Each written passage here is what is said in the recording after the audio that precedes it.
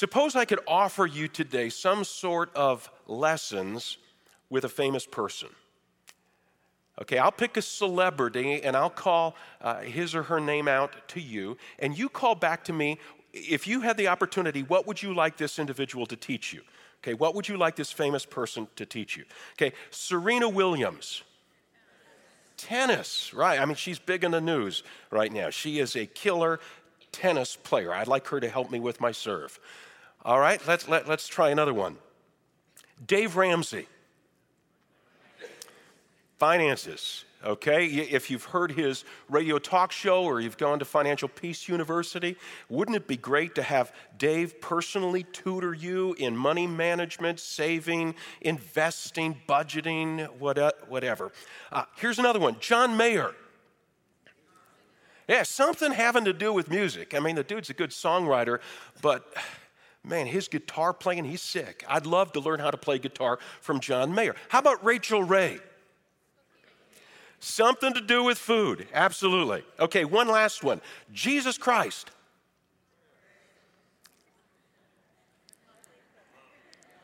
Any number of things, right?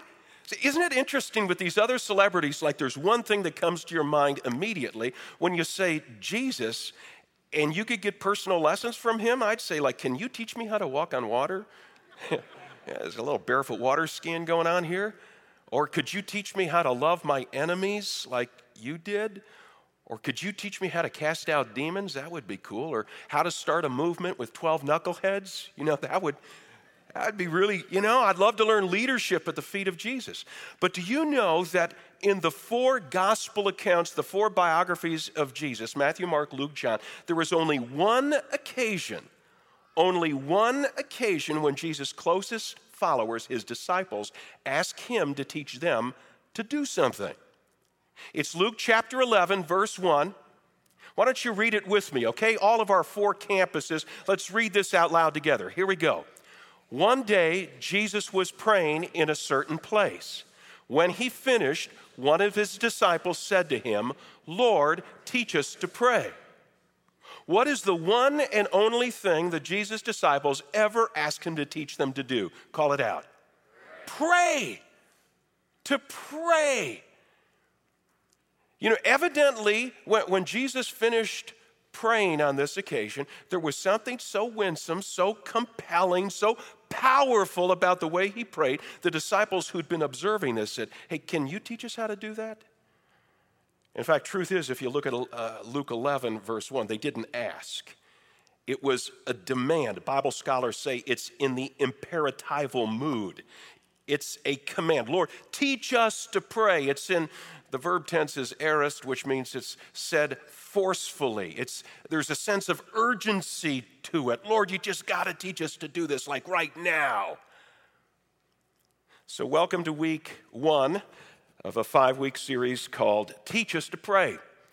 5 essential lessons from Jesus. We're going to be learning how to engage in disciplined prayer, how to engage in balanced prayer, corporate prayer, intercessory prayer, persevering prayer, and our teacher for each of these lessons is going to be Jesus Christ.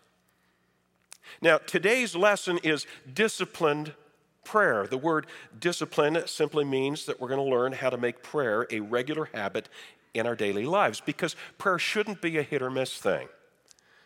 Prayer shouldn't be strictly the one-liners that we throw up at God throughout the course of a day whenever we find ourselves in trouble. Now, I know that when I say the word discipline, some of you have an adverse reaction to that, because when you hear discipline, you think drudgery. When you hear discipline, you think mindless routines. When you hear discipline, you think of having to make yourself do something that you don't really want to do. Praying, it's like eating your vegetables or mowing the lawn or doing your homework, right? But let me remind you that the word discipline comes from the same root as the word disciple. And so if you're determined to be a disciple of Jesus Christ, if you consider yourself to be a committed Christ follower, then there's got to be some measure of discipline in your life.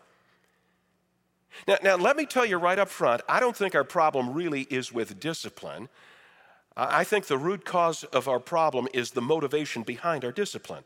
I think if you try to do anything in a disciplined fashion for the wrong motivation, you will soon give up. It won't be much fun. Let me use disciplined prayer as an example. If you determine to become a prayer out of a sense of duty, I'm a Christ follower, and Christ followers are supposed to pray, or I just joined a community group and we pledged to pray for each other during the week, and so I ought to do. If you do it for that reason, you're going to hate it. If you do it out of a sense of guilt, I feel so bad when I go 3 days and I haven't talked with God. If you do it out of a sense of fear, got to pray before I go to work, before I go to school, or something awful could happen to me today, you're not going to be encouraged to develop this life of disciplined prayer. You can't do it for the wrong motivations. So you say, well, what are the right motivations? Well, I'm glad you asked me that. Would you turn in your Bibles to John chapter 15? Okay, John chapter 15. What we're going to do today is look at 3 positive motivations for disciplined prayer. 3 motivations for disciplined prayer. If you haven't taken your outline out yet, I would encourage you to jot down some notes today as we go along, not only because it will help you focus on what's being said, but it'll help you remember and apply to your life what God's speaking to you. John chapter 15, the first motivation is this. I'll simply call it the relationship motivation. The relationship motivation. Now, as I read the opening paragraph of John 15 to you, I'm going to ask you to do what I often encourage you to do as you're reading Scripture, and that is look for repeating words or repeating ideas, repeating phrases, because whenever God says something more than once in the same passage, you know that's what he's trying to get your attention about, okay? So as I read this, you look for repetition. I am the true vine. This is Jesus speaking. I am the true vine, and my Father is the gardener. He cuts off every branch in me that bears no fruit, while every branch that does bear fruit, he prunes so that it'll be even more fruitful. You are already clean because of the word I've spoken to you. Remain in me, and I will remain in you. No branch can bear fruit by itself. It must remain in the vine. Neither can you bear fruit unless you remain in me. Repeating words. What did you see? Call it out. Okay, fruit. Yeah, the word fruit pops up a number of times. What else? Branches, vine. Jesus is working a metaphor here. What else? Remain. Remain. Jesus says, if I remain in you and you remain in me, you're going to be a fruitful person. Now, what does this word remain mean? Well, if you look at other English versions of the New Testament, they translate it as make a home with, or stay joined to, or be united with. See, Jesus is talking about an intimate relationship that should exist between him and us. Now, prayer, which is going to pop up a little further down the passage in John 15, prayer is one of the key ways that this intimate relationship is enhanced. If we're praying on a regular basis, not just quickie prayers, but setting aside time in our daily schedule, carving out a chunk of time in which to pray, we're going to grow closer and closer and closer with Jesus. And if we don't do this, our relationship with Christ is just not going to grow. That's why I say that the first reason to pray, the first motivation is the relationship with Jesus that will grow out of it. Now, friends, I know this sounds pretty basic, but I also know that many of us, myself included, often approach prayer with what I'll call a transactional rather than a relational view. By transactional, I mean we're in it for the transaction. We give God something he wants, namely prayer, and in return we get from God something we want, the answer to that prayer. So there's a big transaction that's taking place. We begin to view God as a cosmic vending machine. You know, when we're faced with a problem or whatever, we put in our coins, we pray, And then we pull the lever and we watch to see if our candy bar comes out. And that candy bar can be, depending on what we're praying for, it can be a date to this year's homecoming dance. It could be a new job because we're currently out of work. It could be something more serious. It could be healing from cancer. It could be the return of a wayward child. It could be understanding algebra. Whatever we've slipped the coin of prayer in, we pull the lever, we hope the candy bar comes out. Jesus says,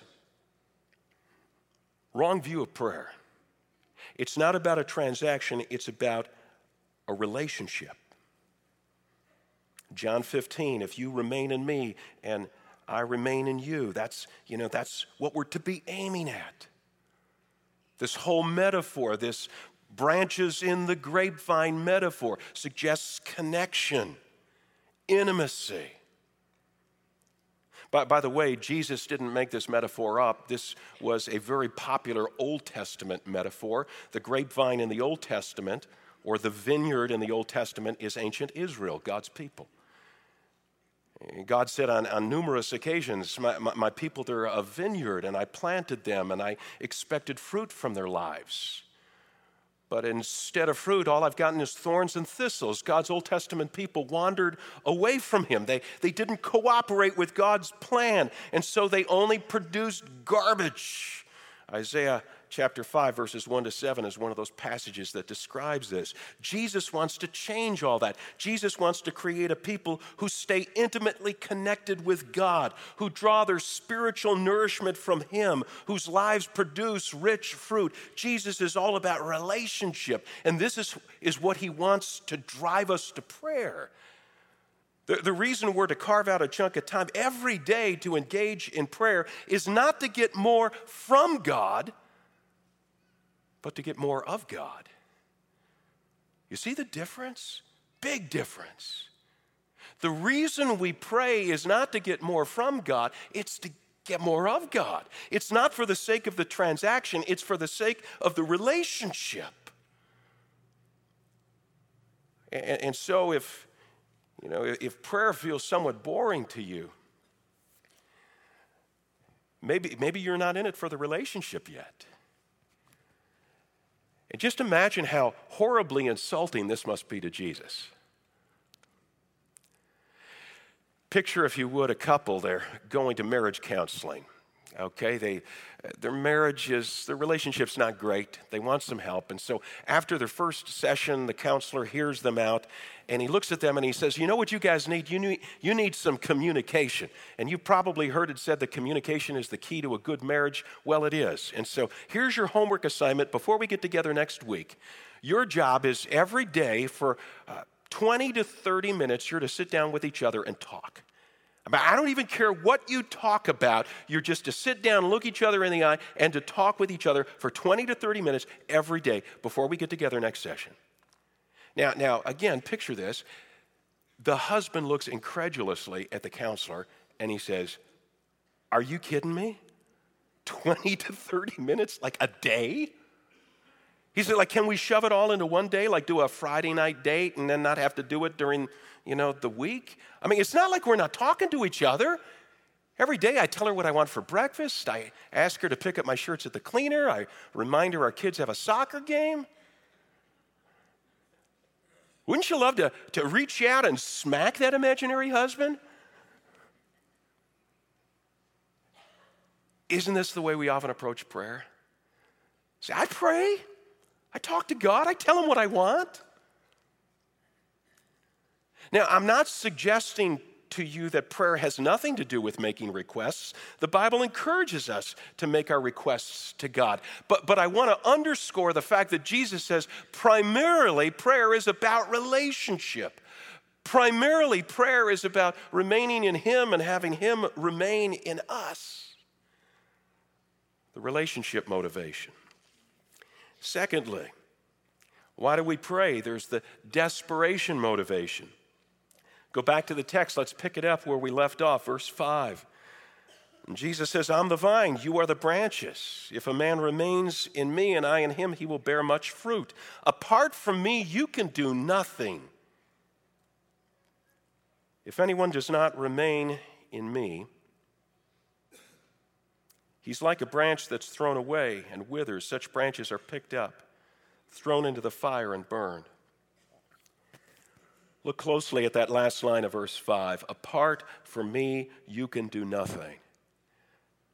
In the original Greek text of this verse, it's stated even more strongly.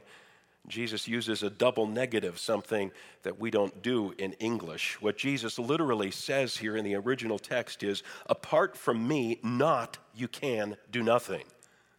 Not you can do nothing. Now, I'm not sure if we believe what Jesus says here. At least we don't pray as if we believe what Jesus says. See, we pray on the basis of the fact that we believe there are some things we can do without his help. And so we don't pray about those things. But there are other things that seem a bit beyond us, and because they're beyond us, we go to Christ with those in prayer. It's like we create these imaginary lists, and there's a line somewhere in the middle of the list, and everything above the line, those are the things we can do on our own, and everything below the line is a little more difficult, and so we pray about those things, right? See, so you get a cold. Got a cold this week. You know, what do? Well, you go to the drugstore and you get some decongestant. But if the doctor tells you you've got heart disease, you say, ooh, we better pray about that. So there's a line there. So you're working on your homework and you don't get your science homework. So what do? You pick up your cell and you dial a friend and you say, hey, do you understand this stuff? However, if you're sitting in the final exam for that science class and the test drops onto your desk, you immediately begin to pray.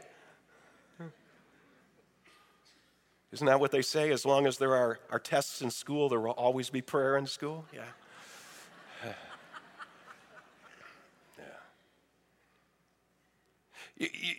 You're having arguments with your spouse these days, so what do? Well, you're constantly thinking of the next thing you're going to say. If she says that again, I'm going to come back with it. But if your spouse approaches you with papers from a divorce lawyer, now you say, oh, we better pray about this marriage. You see how that works? If it's above the line, we can handle it ourselves. If it falls below the line, ooh, better pray. Jesus says, apart from me, you can do nothing. Apart from me, you can do nothing. Apart from me, you can do, say it, church, nothing. Not sure I heard you DeKalb people. Nothing. Apart from me, you can do nothing. We got to stop treating prayer as a last resort. How often have you heard people say, well, there's nothing else we can do, so I suppose we should just pray? What kind of a perspective is that? Again, it assumes that we'll do everything we can, and then when we've run out of options, then we'll pray. We far overrate our own capacity to take on any challenge, friends. We've got to wake up to our desperation that apart from Christ, we can do nothing. You know, we got to gain the perspective of the little mouse. I use this analogy a lot because I love this story. The little mouse who's walking across the jungle bridge with his buddy, the elephant, and there's a deep ravine below, and so the bridge is swinging wildly from side to side, and they get across the ravine, and the mouse turns to the elephant and says, didn't we give that bridge a ride? In this analogy, we are the little mouse. We think we really have the capabilities to take on our challenges, not recognizing that the elephant, which is Christ, meaning no irreverence to him, he's the one who really swings the bridge. Apart from me, you can do nothing. See, Jesus himself, in his humanity, models this dependence upon the Heavenly Father for us. Jesus was constantly telling his disciples, you know, I don't do anything on my own. I mean, this is the second person of the Trinity speaking, but in his humanity, he says, everything I say, everything I do, it's all got to come from the Father. which is why Jesus was constantly retreating to places of prayer by himself or with his followers. You know, you read the 4 gospel accounts of Jesus' life, he's always praying. Isn't that interesting? The Son of God, he's always praying. In fact, they call the Gospel of Luke the Gospel of Prayer because every time you turn around in the Gospel of Luke, Jesus is praying about something. His ministry is inaugurated at his baptism. As he comes out of the water, he's praying. He does a miracle, feeds 5,000 people. The miracle's over. He retreats to a mountainside to pray. He's got to choose some select followers who will be leaders of the future movement. Before he makes his selection, he spends an entire night in prayer. He's about to face an arrest and the cross, and so he goes to Gethsemane with his buds, and he prays so intensely that he drips drops of blood. Jesus was always praying because he realized how desperately dependent he was upon the Heavenly Father. Back in June, I spent 10 days with my family in Israel. And at the end of those 10 days, we were sitting around having a cup of coffee in our hotel in Jerusalem. And I asked my family, we had my daughters, and they're both married, so their husbands were with us. I said, so what was your favorite place? And ironically, we all chose the same place, a place called Aramis.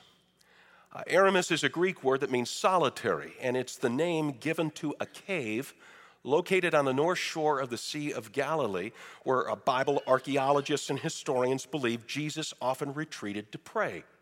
It's one of the only caves in that area, and it was a place where Jesus frequently hung out, so you could see the sea from the cave, so they imagined this is where he went to pray. So we went to Aramis. Now, the tour buses don't go to Aramis. So they don't know how to get there, but we weren't on a tour. We were with a couple of friends of ours who've been to Israel 20-some times, and so they know how to get you to where the tour buses don't go. So you start at the Mount of Beatitudes, where Jesus preached a sermon, his famous Sermon on the Mount. There's a church that's built there. That's where the tour buses go. But if you walk to the edge of the property, there's a fence, and if you crawl kind of through a hole in the fence, I think there was a no trespassing sign or something, but you know, you can walk down this long path. In fact, I think we got a picture of me. That's my favorite picture from Israel. That's a dad and his 2 girls walking down the path. And we walk down that path together, me and Emily and Rachel and the others, and you get to a cliff edge. That's the sea in the distance. And that's my son-in-law, Adam. He's the reason why every time we came to a Palestinian checkpoint,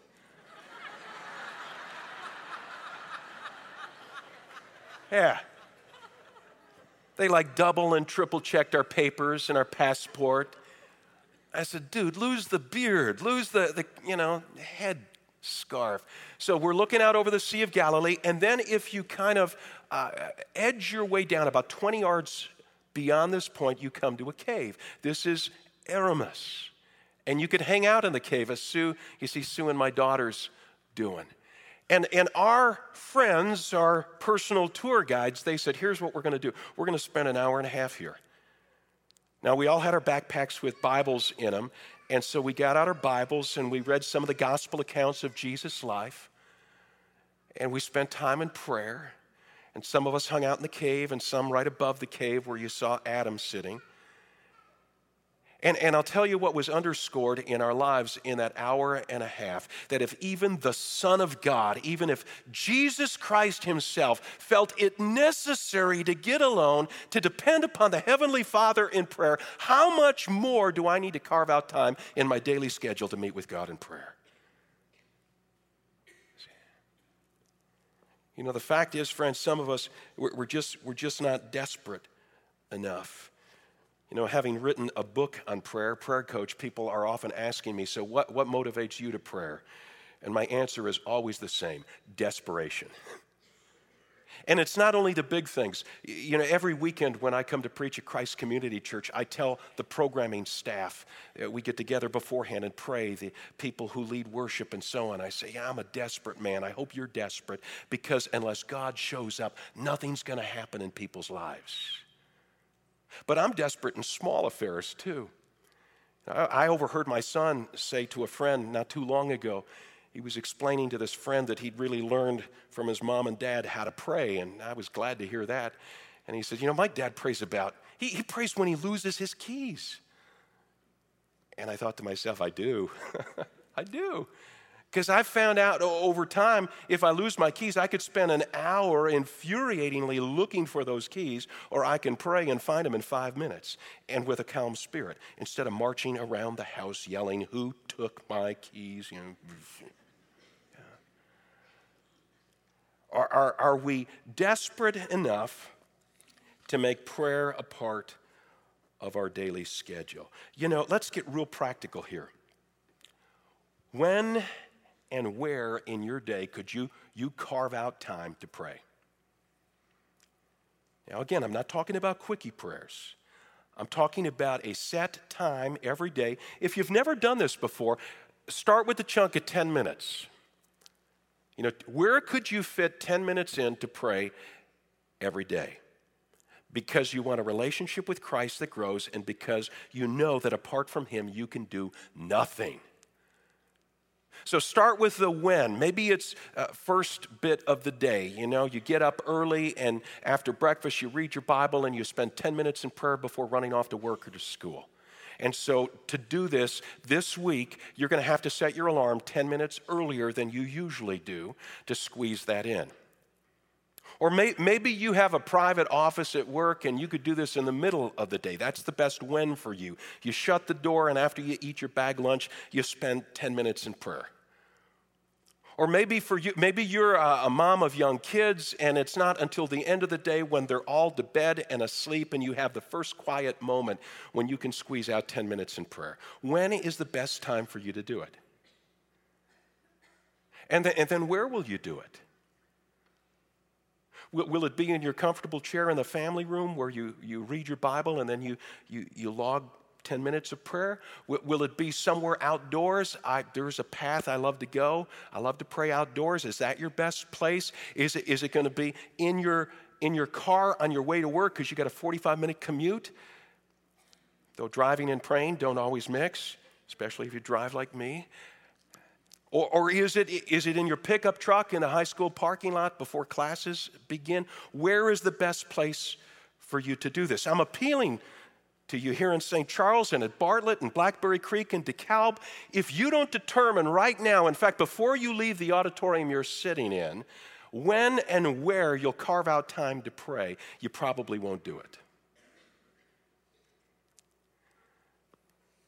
Are you desperate enough to do it? Let me give you a third motivation. The fruitfulness motivation. I wanted to come up with a different word than fruitfulness for my outline here. I had a bunch of synonyms I tried to force into this because we don't use the word fruitfulness. Like, how's your fruitfulness these days? Yeah. But I couldn't ignore the fact that Jesus uses the word fruit repeatedly in John 15. He uses it 7 times. And I finally concluded, okay, if it's good enough for Jesus, it's good enough for me. So look at the closing verses of today's text, verses 7 and 8. Jesus says, and this is the prayer part now, this is what everything's been leading to. If you remain in me and my words remain in you, ask whatever you wish and it will be given you. This is to my Father's glory, that you bear much fruit. There's our fruit word. You could circle it in your Bible. Showing yourselves to be my disciples. God wants us to bear much fruit. What does that mean? Well, if you trace the word fruit in your Bible with respect to what our lives are to produce, you'll find 3 or 4 ideas. Sometimes the Bible uses the word fruit to speak of the godly character God wants to produce in us.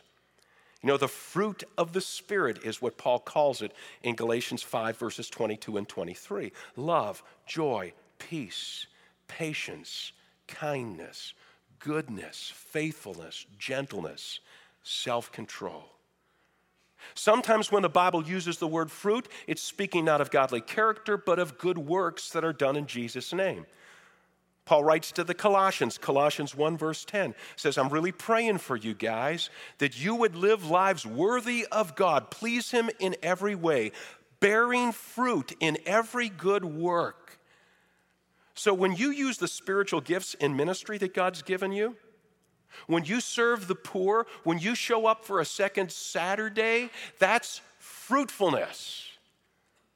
Third way that Scripture uses fruit is to speak of the people you introduce to Christ. So, we just finished a series on this, right? You got friends, you got family members who don't know Jesus, and you point the way to Jesus, or you bring them to Christ's community where they hear the good news and begin a relationship with Christ. They're your fruit. Fourth way is how we find it right here in John 15. Fruitfulness means answers to prayer. Jesus says in verse 7, pray about everything and God will give you what you ask for. And in the very next verse, he calls this the fruit that brings glory to God. In fact, I would dare say that the fruit of prayer kind of encompasses the other meanings of fruit, because we're often praying about those other things. We're praying about godly character. God, make me a more gentle person. And when he does, the fruit is not just the gentleness, it's also the answer to the prayer. If you're praying for a lost friend, God, bring James to Christ. And James comes to know Christ. James is not only your fruit, but your fruit is also the answer to the prayer for James' salvation. See how this works? And according to Jesus, God wants us to be fruitful people. In fact, there is a fruitfulness progression in this passage you just got to see. Okay, if you got your own Bible in front of you, go back to verse 2. By the way, this is a good reason to bring your own Bible. All right, there are times when I think, we ought to lose the screens and make everybody bring their own Bible and follow along and mark it up. And I know that there are some of you who are still investigating the faith and don't own a Bible yet, or you're new to Christ and you've yet to purchase a Bible, but bring it with you and mark it up as we go. Verse 2. Jesus says that God, the gardener, cuts off every branch in me that bears no fruit. Circle no fruit. That's where it begins. Begins with fruitlessness. Then you go to verse 4. Last phrase of verse 4. Neither can you bear fruit unless you remain in me. Circle fruit. We've already made a little progression. We've gone from no fruit in verse 2 to fruit in verse 4. Let's take another step forward. Look at verse 8. This is to my Father's glory that you bear, call it out, much fruit.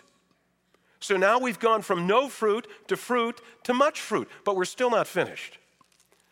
Drop down to verse 16. We're not going to get all the way to 16 in our study today.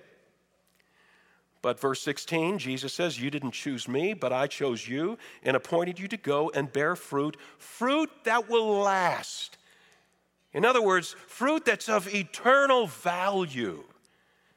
See, God wants you to be fruitful. God wants you to go from no fruit to much fruit to eternal fruit. And the way that happens is through prayer. God delights in answering our prayers because he delights in us becoming fruitful people. What if I asked you today, so tell me about some answers to prayer in your life recently. Would you be able to reel off 5 or 6 of those? Would you be able to say, oh man, there was this, and there was this, and there was this, and God has borne so much fruit through my prayer life? Because if you can't say that, maybe it's time you get after prayer so that you could bear much fruit to the glory of God. In fact, Jesus says in verse 8, this is how you show that you're his disciple, by bearing fruit, answers to prayer. An unfruitful Christ follower is an oxymoron. It's a contradiction in terms. No such thing. See, Jesus says in this passage, if you're not bearing fruit, I'll tell you why it is, because you're not really connected to the vine. You think you are, but you don't have the relationship with Jesus you think you do, because if you did, you'd be bearing fruit.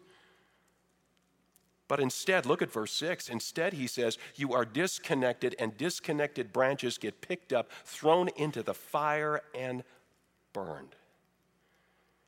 Fruitfulness is a big deal to Jesus. He wants your life to be fruitful. He wants you praying about stuff and seeing answers. Look again at that promise in verse 7. It's so amazing. He says, if you remain in me and my words remain in you, ask whatever you wish and it'll be given you. Wow. You say, well, wait a second here. So that means I can ask God to make me the homecoming queen this year? Or I could ask God for a promotion at work?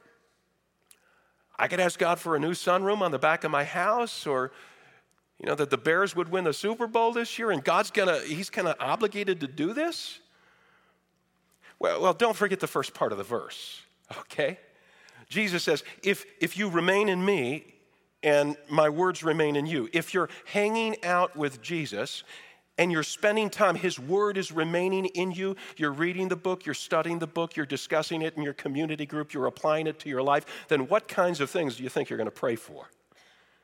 You're not going to pray for a black Hummer, okay? If you're hanging out with Jesus and his word is percolating in you, you're going to ask for things that please God, that honor God, and God's going to say, oh, I was waiting for you to ask for that. I just love to give it to you. Now, does this mean that God never says no? No, he says no even to good requests sometimes for reasons known only to him. But friends, let me say to you, so often we get wrapped around the axle of this. The minute we start talking about prayer, people want to say, oh, kind of giving up on that because there's this thing I've been praying about and he's never responded, and so I just don't pray anymore. And I want to say, really? So there's this one thing? Because as I read John 15, what Jesus is saying, hey, let go of that. There are many things God wants to say yes to if you'll just ask him.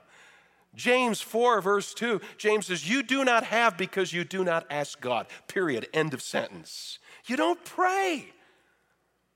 This fruitfulness motivation ought to drive every one of us to carve out time daily to meet with God and lay it all out before him because he just is so eager to give us positive responses. Sometimes I imagine that I'm going to get to heaven one day and Jesus is going to say to me, Jim, I want to show you something. Come here. And he's going to take me over to this huge warehouse complex.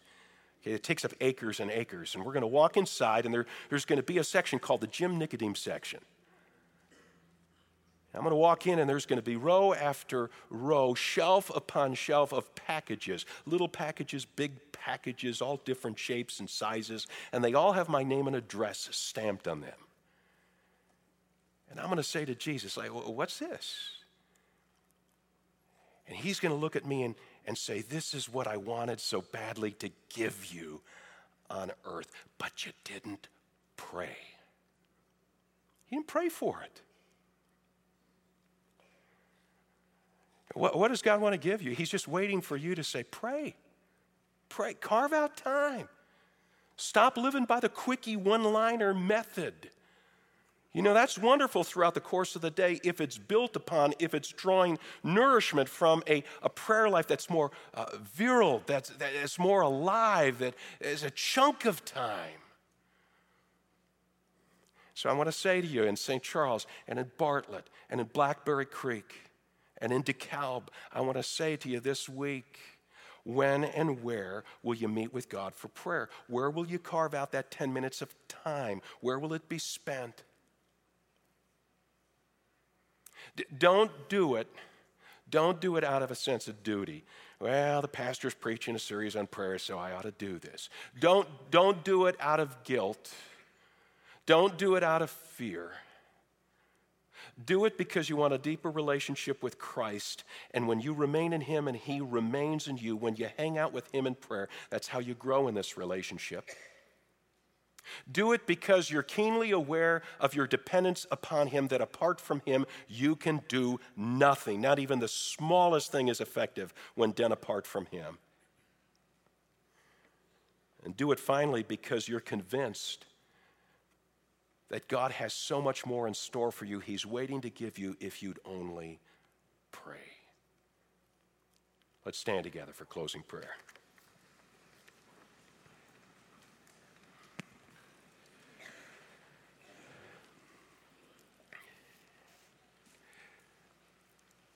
When I say amen, we'll have a prayer team on either side of the rail.